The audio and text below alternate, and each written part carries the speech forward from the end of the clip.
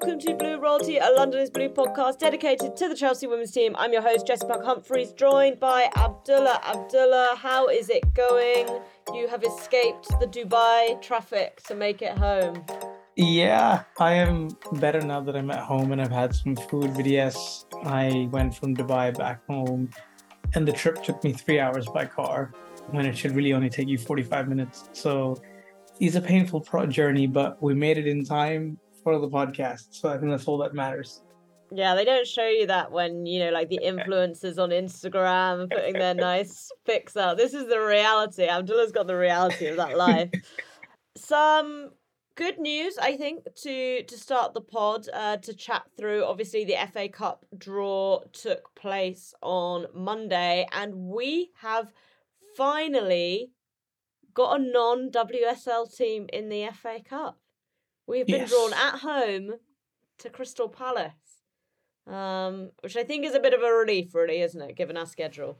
Oh yeah, I mean, I know there are no easy games in the schedule, but I'm glad there's an easier game to handle and no less at home. So it's not like you have to travel anywhere, much. So I think all things considered, it was the best possible result. And, with the players that are going to leave and with kind of whatever would be happening, and then Sam Kerr's injury, you kind of just want at least one or two games where you can kind of just play a quote unquote second 11 and just kind of going, you're still likely to win the game. So I think this kind of gives us that opportunity, and at least we aren't Man City and Arsenal, so I'll take that. Yeah, the Man City Arsenal draw is really the tasty one of the round because every other WSL team has been drawn against a non-WSL team apart from those two. If I was one of those fans, I would be fuming. I also think it's a little bit annoying, even from a Chelsea perspective, because okay, you hope and assume we beat Crystal Palace, but it would be nice if some other WSL teams were knocking each other out. But I think we're basically going to end up with an all WSL quarterfinals. I mean, maybe a championship team could spring a surprise. We'll see.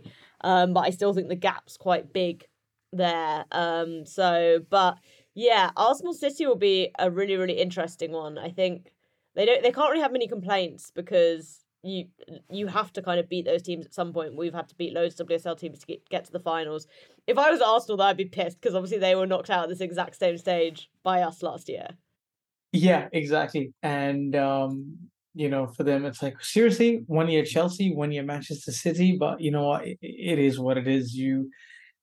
I know it's easier said than done because we're playing Crystal Palace and then Arsenal playing Man City, but at some point you're gonna have to play one or two big teams on your way to the final and winning it. Whether you play them in the beginning or whether you play them at the end is totally up to the draw. So inevitably, if we're gonna get to the final and win it, we're gonna have to go through one of City/Arsenal at some point. So it's just that we face them later in the season rather than doing it now. And I'd rather do that later than now. So at this point, it is what it is. You guys enjoy Arsenal, Man City, and we'll just take advantage of the title race. Yeah, also interesting opportunity potentially for us to play our two loanees here at Crystal Palace, Lucy Watson and Lexi Potter. I'm not exactly sure what the rules are on this. Arsenal's loanees were able to play against them in their game against Watford, but I don't know whether that's because they haven't signed professional contracts. Technically, Lexi Potter has signed a professional contract, even though she's very, very young. So not exactly sure what will happen there, but that might be one that's worth keeping an eye on. Today, we are going to have a bit of a chat around the manager news that's come out over the past week. We didn't get a chance to do that, obviously, in the West Ham episode because there was so much stuff to go through. So Abdul and I will sort of talk you through the names who are linked and kind of what we think about that.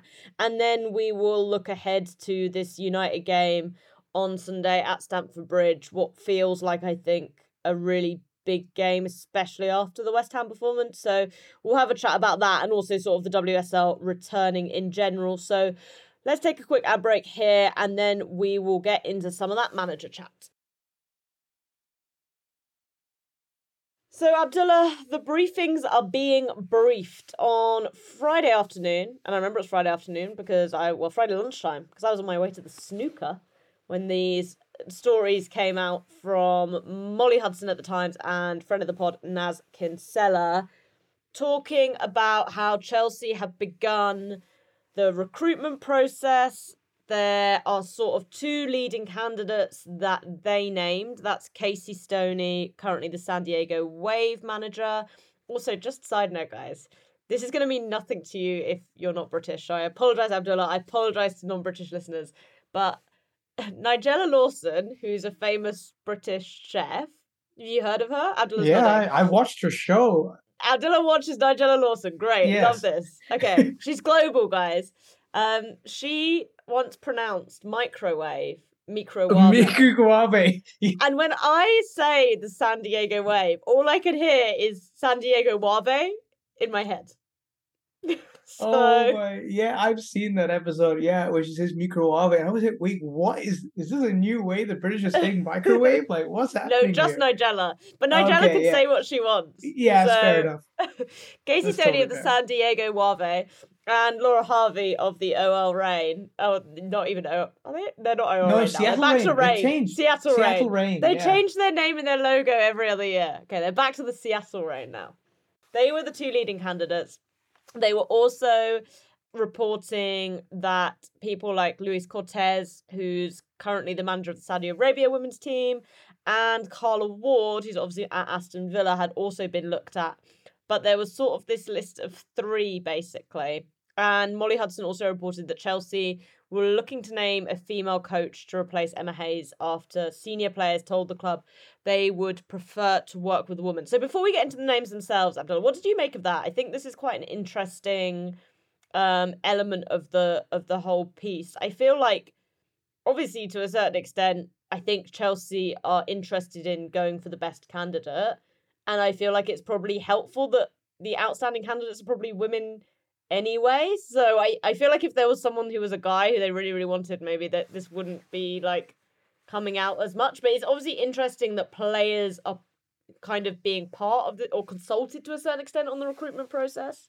Yeah, that's sort of new in a weird way. I mean, we've heard of, player, not in Chelsea, I'm just generally, I'm saying player power and getting rid of managers, but I don't think we've really heard too much about a squad being asked, hey, so who would you kind of want, coming into the club and coaching you? And while they're necessarily not names, it's just like, look, our preference is to get a woman in, and it's interesting because maybe Chelsea are in that, like the players are in this maybe mode where they're like, we'd rather you focus and get a top level female coach, which I guess there are more of right now, than a mid level male coach just because you want to, there's a vacancy to be filled, right? And obviously, like you said, Chelsea are going to go for the best possible candidate, but it's not like, you know, let's just say Heraldus has obviously gone to Washington Spirit, but let's say he's leaving Barcelona and he was available, right?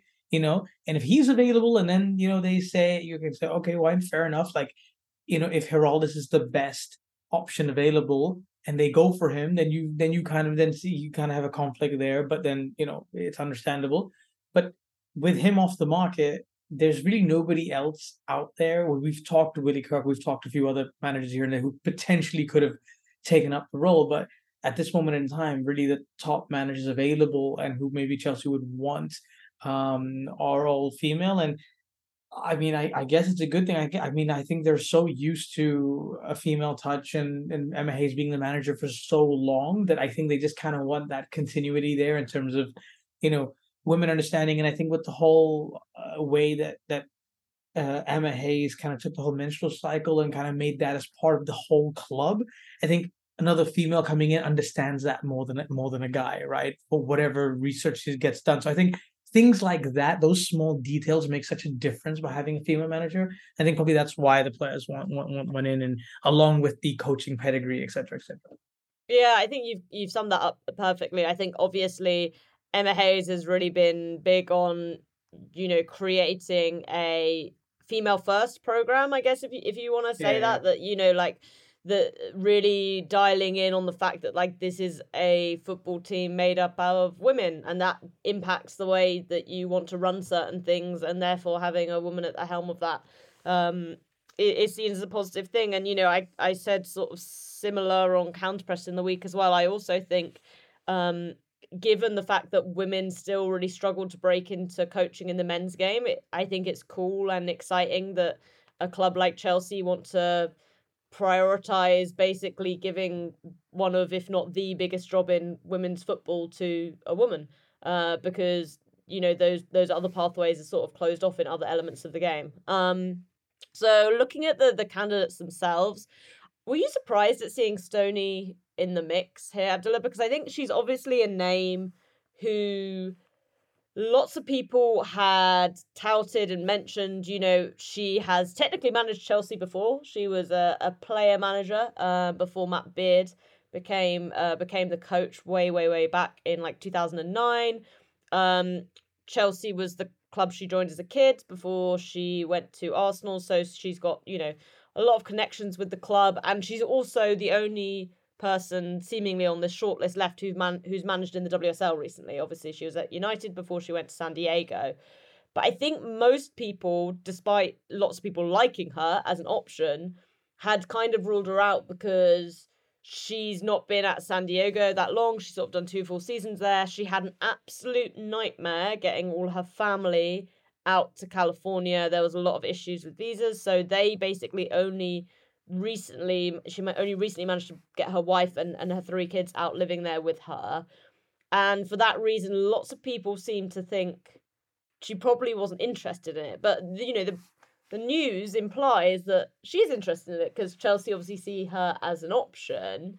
Where do you think this is sort of landing at the moment? Because I don't think there's any question that like she's clearly probably the best candidate on this list. Yeah, it's strange when you kind of just said it there. Like, it's taken so long for her to get her family, and I think it kind of implies that she had no prior knowledge to A, I think Emma leaving, and B, that she would be one of the leading candidates from a search perspective, right? I mean, because generally, if you know someone's leaving, you kind of sound them out maybe a little bit before. But if the news is only coming out now and she's kind of continued with relocating her family and kind of still being there, I think it is quite the surprise, I guess, for her as well. Yeah, you kind of look at the options that are there, and obviously Laura Harvey and Casey Stoney are the top two that they want. I think Casey, obviously, with the WSL experience, and I think the respect that she'd probably get from the players subconsciously a little bit more because she has a connection with Chelsea. Fans will like her, and she will even, she even been in England. So I think the moving back process is probably not going to be as difficult because it's home. Um, I the only thing that keeps me from, like, that gives us that doubt in my mind is that, like you said, I think she's just moved her entire family there. And if it's been so difficult, you know, as much as it's a great job for her to move for, and she's obviously interested, otherwise this wouldn't be coming out. How much is it worth for her to move everything back to England after just having moved everything, essentially her entire family and everything else, to the US? And does the Chelsea project for her right now deem to be more interesting than what she's doing at San Diego? Obviously, she's been there for a couple of years, gone to playoffs and whatever, but does she feel like, okay, I've done my job in the NWSL, I want to move to England now? Because not that, I mean, I hope this is the case because then it's just a sign of success, but I don't know if we're going to get another Emma Hayes for 10 years equivalent at the club, right? You'd think that it's a 3-year cycle, whether they do well or not, and then the next manager comes in, we have that rotating door. Obviously not on purpose, but like results based on whatever. I don't know if you're gonna get an Emma Hayes person who's gonna come in and be given that time and whatever. So maybe in Casey Stoney's mind is that maybe not this one, but maybe the next one, because now whoever comes in is going to be compared to Emma Hayes. Everything this coach does is going to be compared back to all the success, all the methodology, all the tactics. And do you really want to be that manager? So maybe Casey's putting her hat in to make a good impression, to say, I'm interested. Obviously, it's Chelsea. I want the job. But maybe at the end turns around saying, look, my family's just here. I'm enjoying San Diego right now. Maybe the next time. And then whoever comes in, whether they're successful or not, hopefully they are. And then you, after that, you're like, okay, it's an easier act to follow than it is to follow Amaze's act. So maybe that's where my head's at in terms of the Casey Stoney pick. Yeah, and it's interesting you say that because I spoke to someone in the US and I was like, yo, what is the vibe in the US about Stoney and whether she wants to leave San Diego Wave? And they basically said to me the same kind of thing that you've said, that like there doesn't seem to be any like real thought in the US that she will go. And they basically suggested that it suits Chelsea and it suits Stoney to have her name linked to the job, to talk to her about the job even, but that doesn't mean she's necessarily interested in taking it. There's obviously been a lot of talk for a long time about her wanting the England job, and Serena Wiegmann this week signed a contract extension to take her to 2027 after the 2027 World Cup. That doesn't mean that she'll last that long, of course, but at the same time, again, there's this, if Stoney's like waiting in the wings, does she want to take the Chelsea job if she thinks the England job's available in 2027 or even potentially before? Is she going to ditch the San Diego Wave what would be halfway through their season? All of these things like do seem to still be question marks, but obviously the club clearly at least seem to be having conversations with her. So that'll be interesting to see how that one plays out. Laura Harvey is sort of the candidate who people seem a bit cooler on, which I can understand. I think there are elements of Stoney and Harvey's management which are like surprisingly similar in some ways, although I tend to feel Stoney is a bit more tactically developed than Harvey. Harvey's basically, she spent time at Birmingham, time at Arsenal, and then has been at the Reign in two separate chunks for about 8 years, with interim bits with the US and with Utah Royals as it was. With Arsenal, she won 3 league titles, 2 Conti Cups, 1 FA Cup, and got to the Champions League semi-finals twice. Obviously, that was a very different time in the world of women's football. I don't know like how applicable that feels right now. She has the NWSL record for most regular season wins. But the funny kind of Harvey thing is she's very good at winning leagues, or shields, obviously, as they call it in the US. She's won the shield 3 times, but has never won the actual championship, which is obviously what they care about over there more. I care about Shield. I think Shield's more. And this is funny because Casey Stoney's sort of in the same position. She won the Shield last year, but Yeah. hasn't won an NWSL championship. But has obviously been there a lot less long. What do you make of Harvey? I feel like Harvey to me exemplifies sort of safe pair of hands. I think if you're looking at a candidate who's potentially going to come in and, like you were sort of talking about, isn't necessarily someone who's going to be here for 5 years, but is someone who who gets the world of women football, who can understand sort of what the club is trying to build. I can see why she would be an attractive candidate, even if I don't love the way she plays football. Yeah, I think you've nailed it there. I think she's definitely a safe candidate. And I think the fact that you said that, the fact that she knows how to win a league, obviously the Shield equivalent over there, and typical Chelsea to go get a manager and can have 2 managers who are good at winning leagues but not great at knockout football, right? And especially when they want to be winning the Champions League. But no, I think it's one of those where you're like, okay, experienced manager, has had stints in England, albeit when it was completely different to the way it is now, but still knows England to an extent, has experience of coaching over 200 games in the NWSL, so isn't like a rookie coach either, and has worked with top level players, Megan Rapinos, et cetera, right? So I think she's checking all those boxes, and I feel like there's a level of respect that the players will give her because of what she's already done at Seattle Reign, across 2 different stints. Obviously, been with the US here and there, so it's not like she'll be dealing with top world class players for the first time, right? She would have been exposed to Alex Morgans, you had Lindsay Horan's, and et cetera, et cetera. And so when you're going in a dressing room with Millie Bright, Gura Wright, and Samka, et cetera, it becomes a little bit easier of a way to manage them just because you've been around these sort of personalities before. And again, just someone who's been kind of in the mainstream football, in a footballing sense, top 5 6 leagues in the world. NWSL is I think growing year on year in terms of their both popularity, but I think also the reputation as a standard of a league. Is a separate question of whether I think most of their players can translate into Europe, but that's another question for another day. But at least overall, you're getting a coach that is experienced, knows how to deal with top players, and if you want someone like her to come in for 3 years and do you a stint there, almost like the perfect candidate because there's almost like a very little risk in doing that. Definitely. Yeah, I think given if I had to put my money on someone right now, it would probably be Harvey, given my feelings like I don't really know if I believe Stoney's actually in on it. There is one further candidate.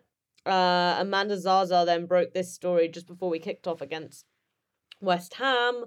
That the third name supposedly left on this list is Elizabeth or Better Gunnarsdottir, who is an Icelandic coach who spent 15 years at Kristianstad in Sweden.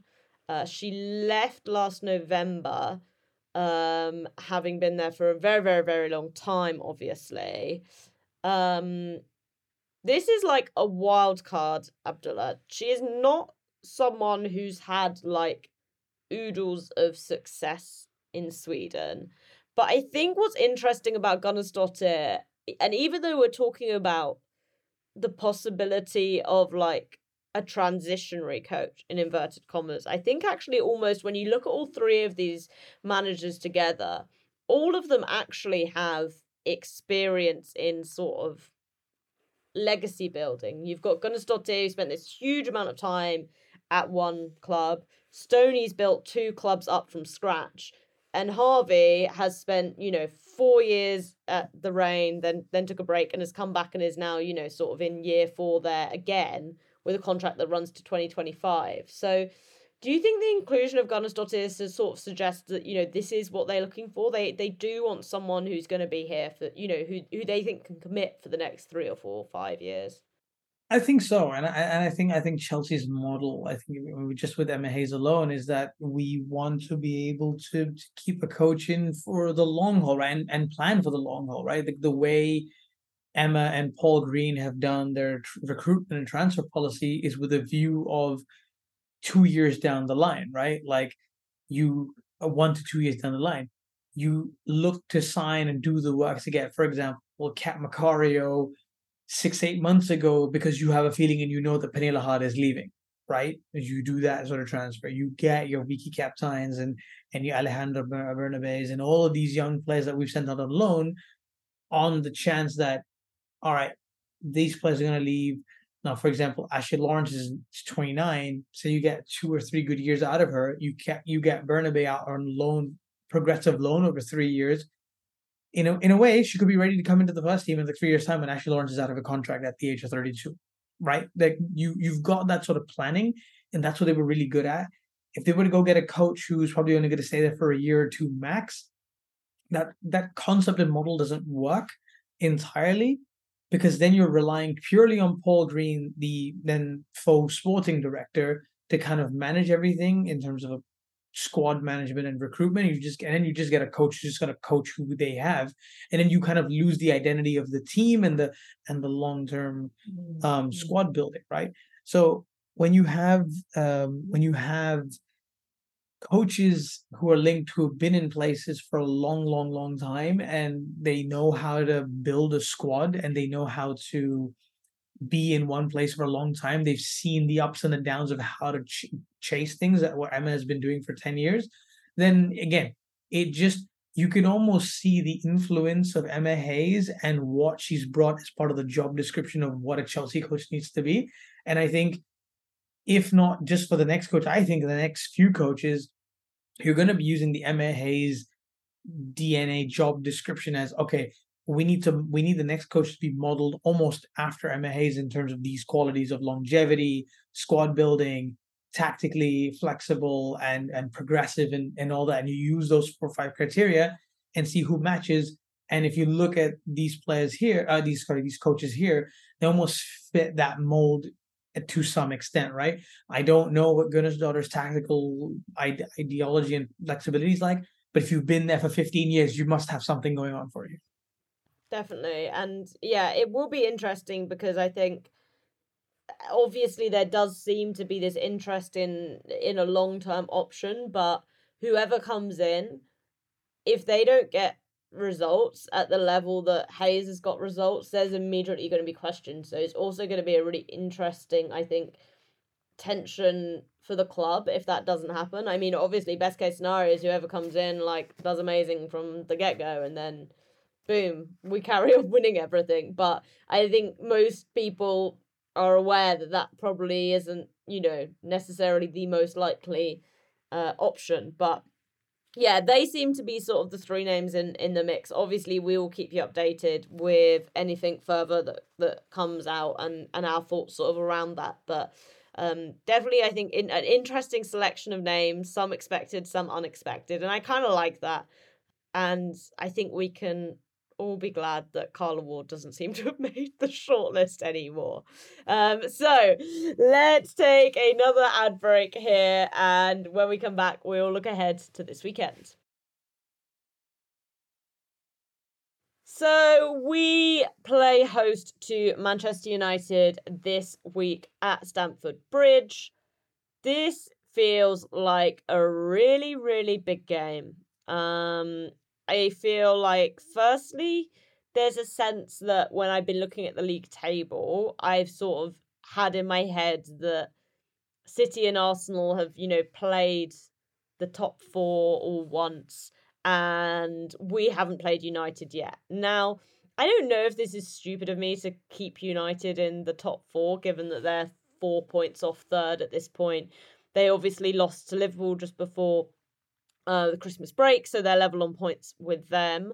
But I still think the reality of some of the games that we've had against United recently have meant it is a game that's still worth taking seriously. Obviously, it's the first time since we faced them since we played them in the FA Cup final, which was a game which was pretty tight. That they were definitely on top of us in sort of the opening 15 minutes or so, and that really like Pernilla Harder came on and won for us. Obviously, playing them before as well when we played them at home, we basically just about beat them thanks to that amazing goal from Kerr and the Lauren James pass. But also, we've never lost to them.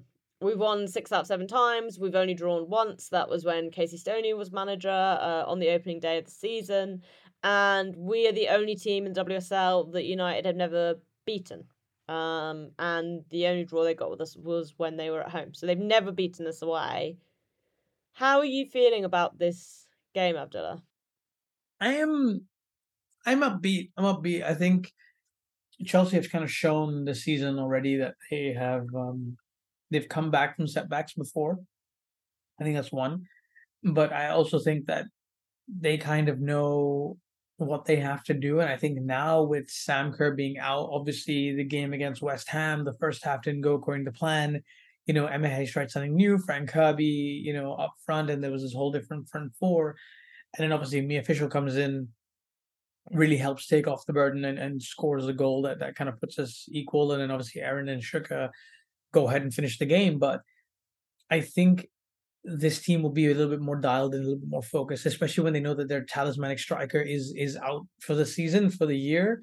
Um, it becomes even more imperative for all of them to step up and go, okay, we need to make sure we win every single game because we know that our main match winner is not here. Like, whatever we might want to say, to some extent, all of the players in that team will go at the back of the heads, all right, we have Sam Kerr, right? Like, even if things don't, we have Sam Kerr to help bail us out of a game. And the amount of time that she done that, I mean, it was I think it was last season as well that Sam Kerr was the one that got us the equalizing goal against United to help momentum and push it forward.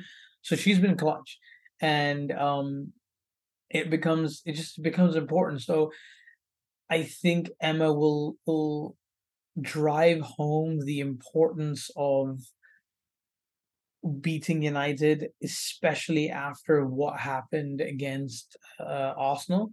And I don't think she wants to repeat that again. And she'll remind them of the game against Arsenal and be like, okay, look, this is what happened before. Be careful, and we kind of go from there. You look at United's last few results. Obviously, they beat Newcastle and they beat PSV. But before that, their last main league game, they lost to Liverpool 2-1 on the 17th of December, right? And then, before that, they were kind of on a good run. But then before that, they lost 3-1 to United. So when it comes to these bigger games, quote unquote, they have lost them, but you never know with this United side because they've been generally on an upward trajectory over the last couple of years. But yeah, I think Chelsea should be able to get the job done, and I think they'll have enough to overpower. Yeah, I mean, I definitely think United this season especially are nowhere near sort of where Arsenal and City are, but we know we struggled, especially against Arsenal and City. It's a bit of a question mark game anyway. So I do feel like, yeah, we should beat them. But I think the thing that's sort of in the back of my head is this feeling of like, okay, we weren't great against West Ham. There were tactical issues there, but we are sort of always slow after these breaks. So I'm glad we played that game. I'm glad we saw the issues. Now, are we able to solve them at Stamford Bridge? I feel like generally we've got a pretty good vibe going at Stamford Bridge, sort of aside from the like heck and nil, but there's also an argument to be made that United are the biggest, it's like probably the biggest game we've ever played at Stamford Bridge. And having a convincing performance is going to be really crucial because in the league, I should say, obviously the Champions League games we've had there, but like getting a good performance there is going to be crucial because we've got Arsenal coming there as well. And this is like a big shift that obviously we're ongoing, like moving away from having our biggest games in the league at Kings Meadow and all of that brings. And instead sort of trying to create an equivalent atmosphere at Stamford Bridge with numerically more people, but like atmospherically feeling like less people. Um, Obviously, Abdullah, you weren't on our West Ham review. What did you sort of make of this LJ number 9 situation? And looking ahead to United, what do you think sort of the solution is there? Yeah, obviously, I wasn't on the episode, and I caught him late, obviously, but I think that it was just because of the first game of being used to not playing with Sam Kerr, and I think the obvious choice for Emma was to play Mia at number 9, and obviously later in the game it was vindicated with her goal. But I think what she's trying to do now, and I think what we talked about in the previous episode before that, previewing the game almost, was I think she used that as an opportunity to find an alternative solution to the main second plan, which is going to be plan A now, which is to play Mia Fishel up front. And I think you couldn't afford to do that as much against United and the rest of the games to follow, whereas the West Ham was the only game where you could kind of go in and say, if I'm going to experiment with a front line, it is today and not, in a few games time or for the next few games. And testing LJ up there and then Fran obviously being around and kind of playing.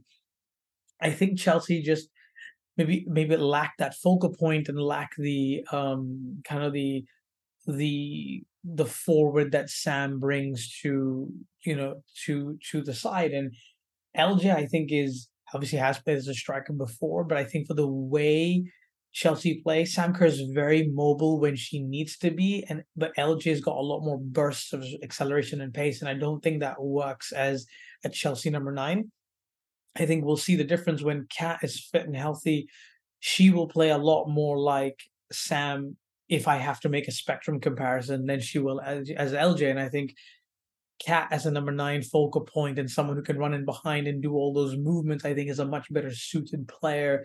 Even though Kat played a lot of her time as a number 10 at Leon, she'll be more suited to playing as a number 9 than probably LJ will in this system. You would have to change things slightly drastically to make LJ the focal point as the number 10 as the number 9, and then have different players around her. Because if you want to play LJ as the 9, you need to have runners in behind playing it. So you'd almost have to have Fran Kirby and Guro playing closer to her and making runs in behind for her to be able to to kind of then pick up the ball and kind of do whatever she needs to do. And you're going to have to basically have a very hardworking number 10 who's going to do all the other work that Sam would have been doing off the ball.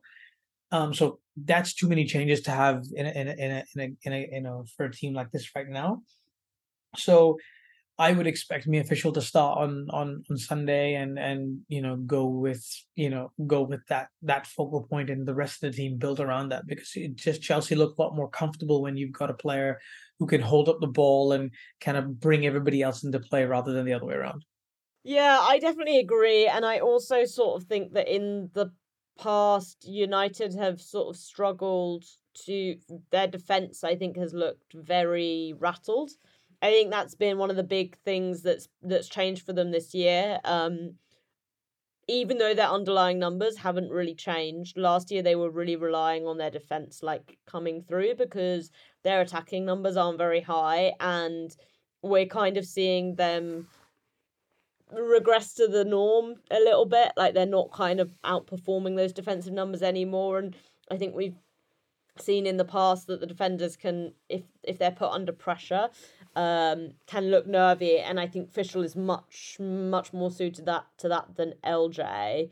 Would you keep sort of LJ then in the 10 and then maybe go see if Leupolz is fit enough to go from the start in midfield with Aaron Cuthbert potentially? Yeah, I wouldn't. Yeah, I think I think LJ should be playing. Like she has to. I think LJ should be starting games for Chelsea, no doubt. Just I think in a role where she's got a bit more freedom to kind of move and do whatever she wants. So yeah, I would probably go with LJ at the 10, Mia up front to do the graft and the hard work of holding the ball and kind of running around. Obviously Guro, and then obviously right wing becomes Fran or Johanna over there. And I think I like Melanie in midfield. I think Shuka will be asking questions as well. But I think just to kind of give Chelsea a little bit of balance with Aaron and Melanie Leupolz and then LJ as the 10, I think it would be really nice to have someone like Melanie who's a bit more of a tempo controller, really good at box to box and controlling the ball there and has that experience of playing in a decently big game like this. I think it becomes important. And then you can always bring in Shukanuskin in a second half or as a substitute and kind of make that real energetic impact that you maybe would need if you're chasing a game, or even if you need to defend the lead. She can kind of do both roles, and I think that works. So yeah, I wouldn't be opposed to seeing that there. But then again, even if Shuka were to start and you bring Melanie on to do a similar job, then it works. But I think Melanie Leupolz is more suited to starting a game and controlling it from there when it's 0-0 and there's nothing at stake, rather than you're chasing or defending a game. Yeah, definitely. And I think one of the really crucial elements of this is going to be the return of Neve Charles as well. I think that was something that really imbalanced the team against West Ham. And I think having her should hopefully offer more defensive solidity. I guess one other sort of element slash question on the team is, could you see Natalie Bjorn getting a start here? Obviously, she came on after 60 minutes against West Ham and looked a lot more solid than some of our other defenders.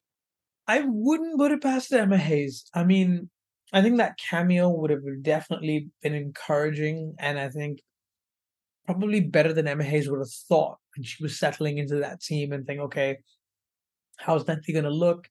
She's probably had one or two training sessions at the very most.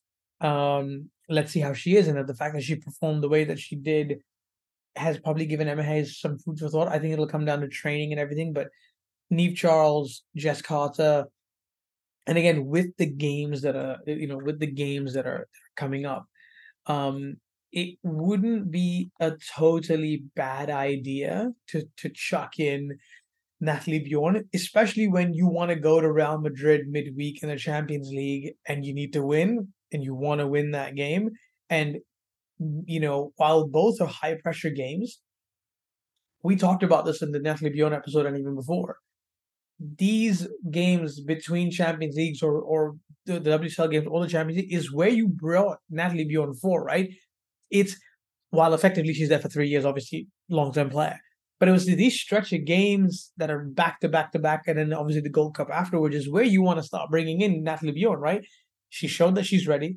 She showed that she's settled in, and that she can do it. She can do a job. So bringing in Natalie Bjorn at whatever right back or center back if you want to, alongside Jess Carter. Let's say you give Jess Carter a rest, you play Kadisha and Natalie, which I don't know if that'll happen. I'm just giving an example.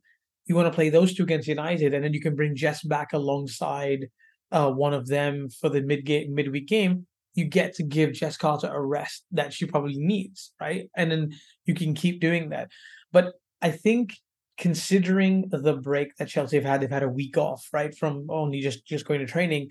I think Emma Hay starts her best team, and I would maybe think that Bjorn starts the Real Madrid game for the rotation because then you got Brighton, a few days later on the Saturday when you come back. Also starts the Real Madrid game, so you can go, psych, we got your player. That's got to be the main motivation there. Yeah.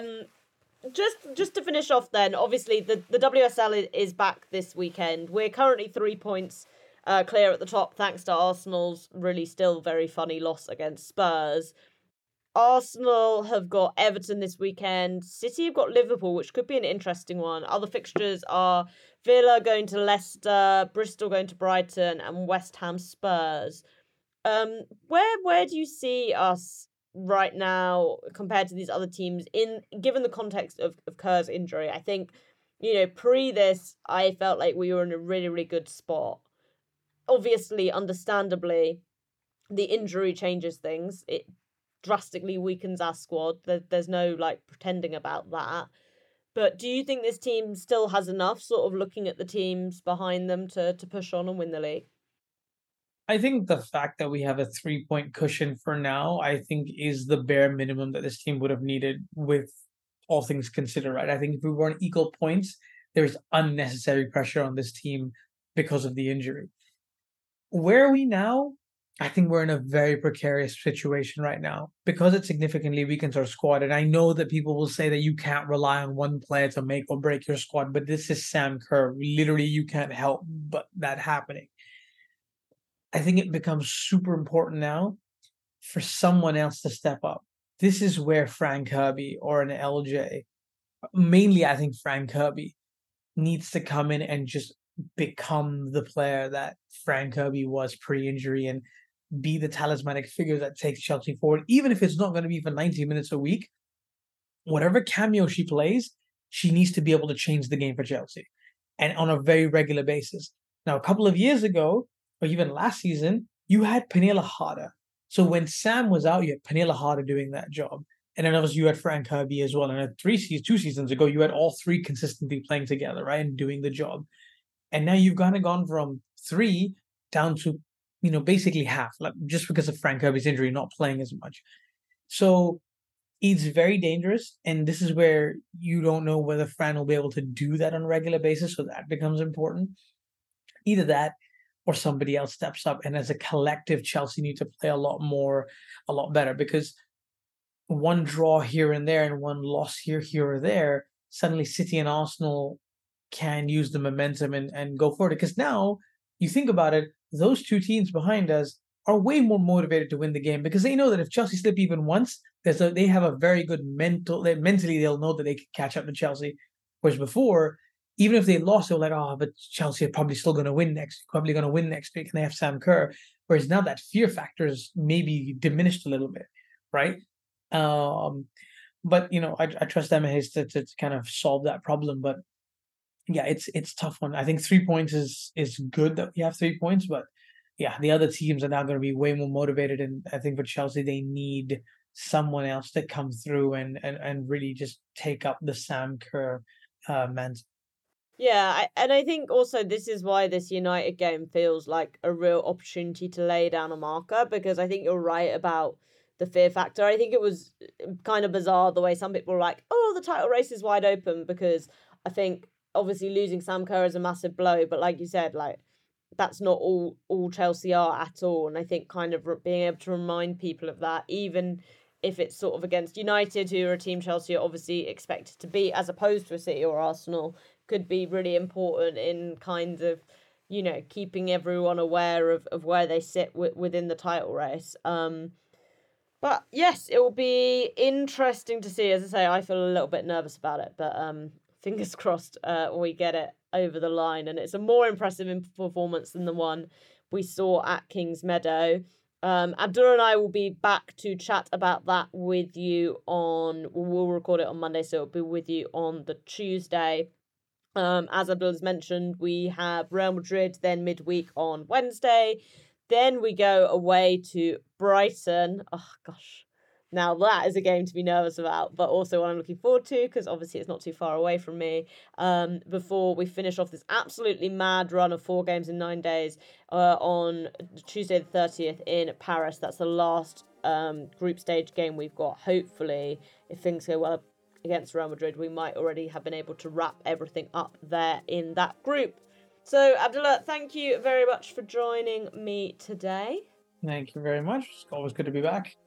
I will chat to you again on Monday. Enjoy the weekend, guys. Hopefully we get a good win. And until we speak to you again, Chelsea fans, you know what to do. Keep the blue flag flying high.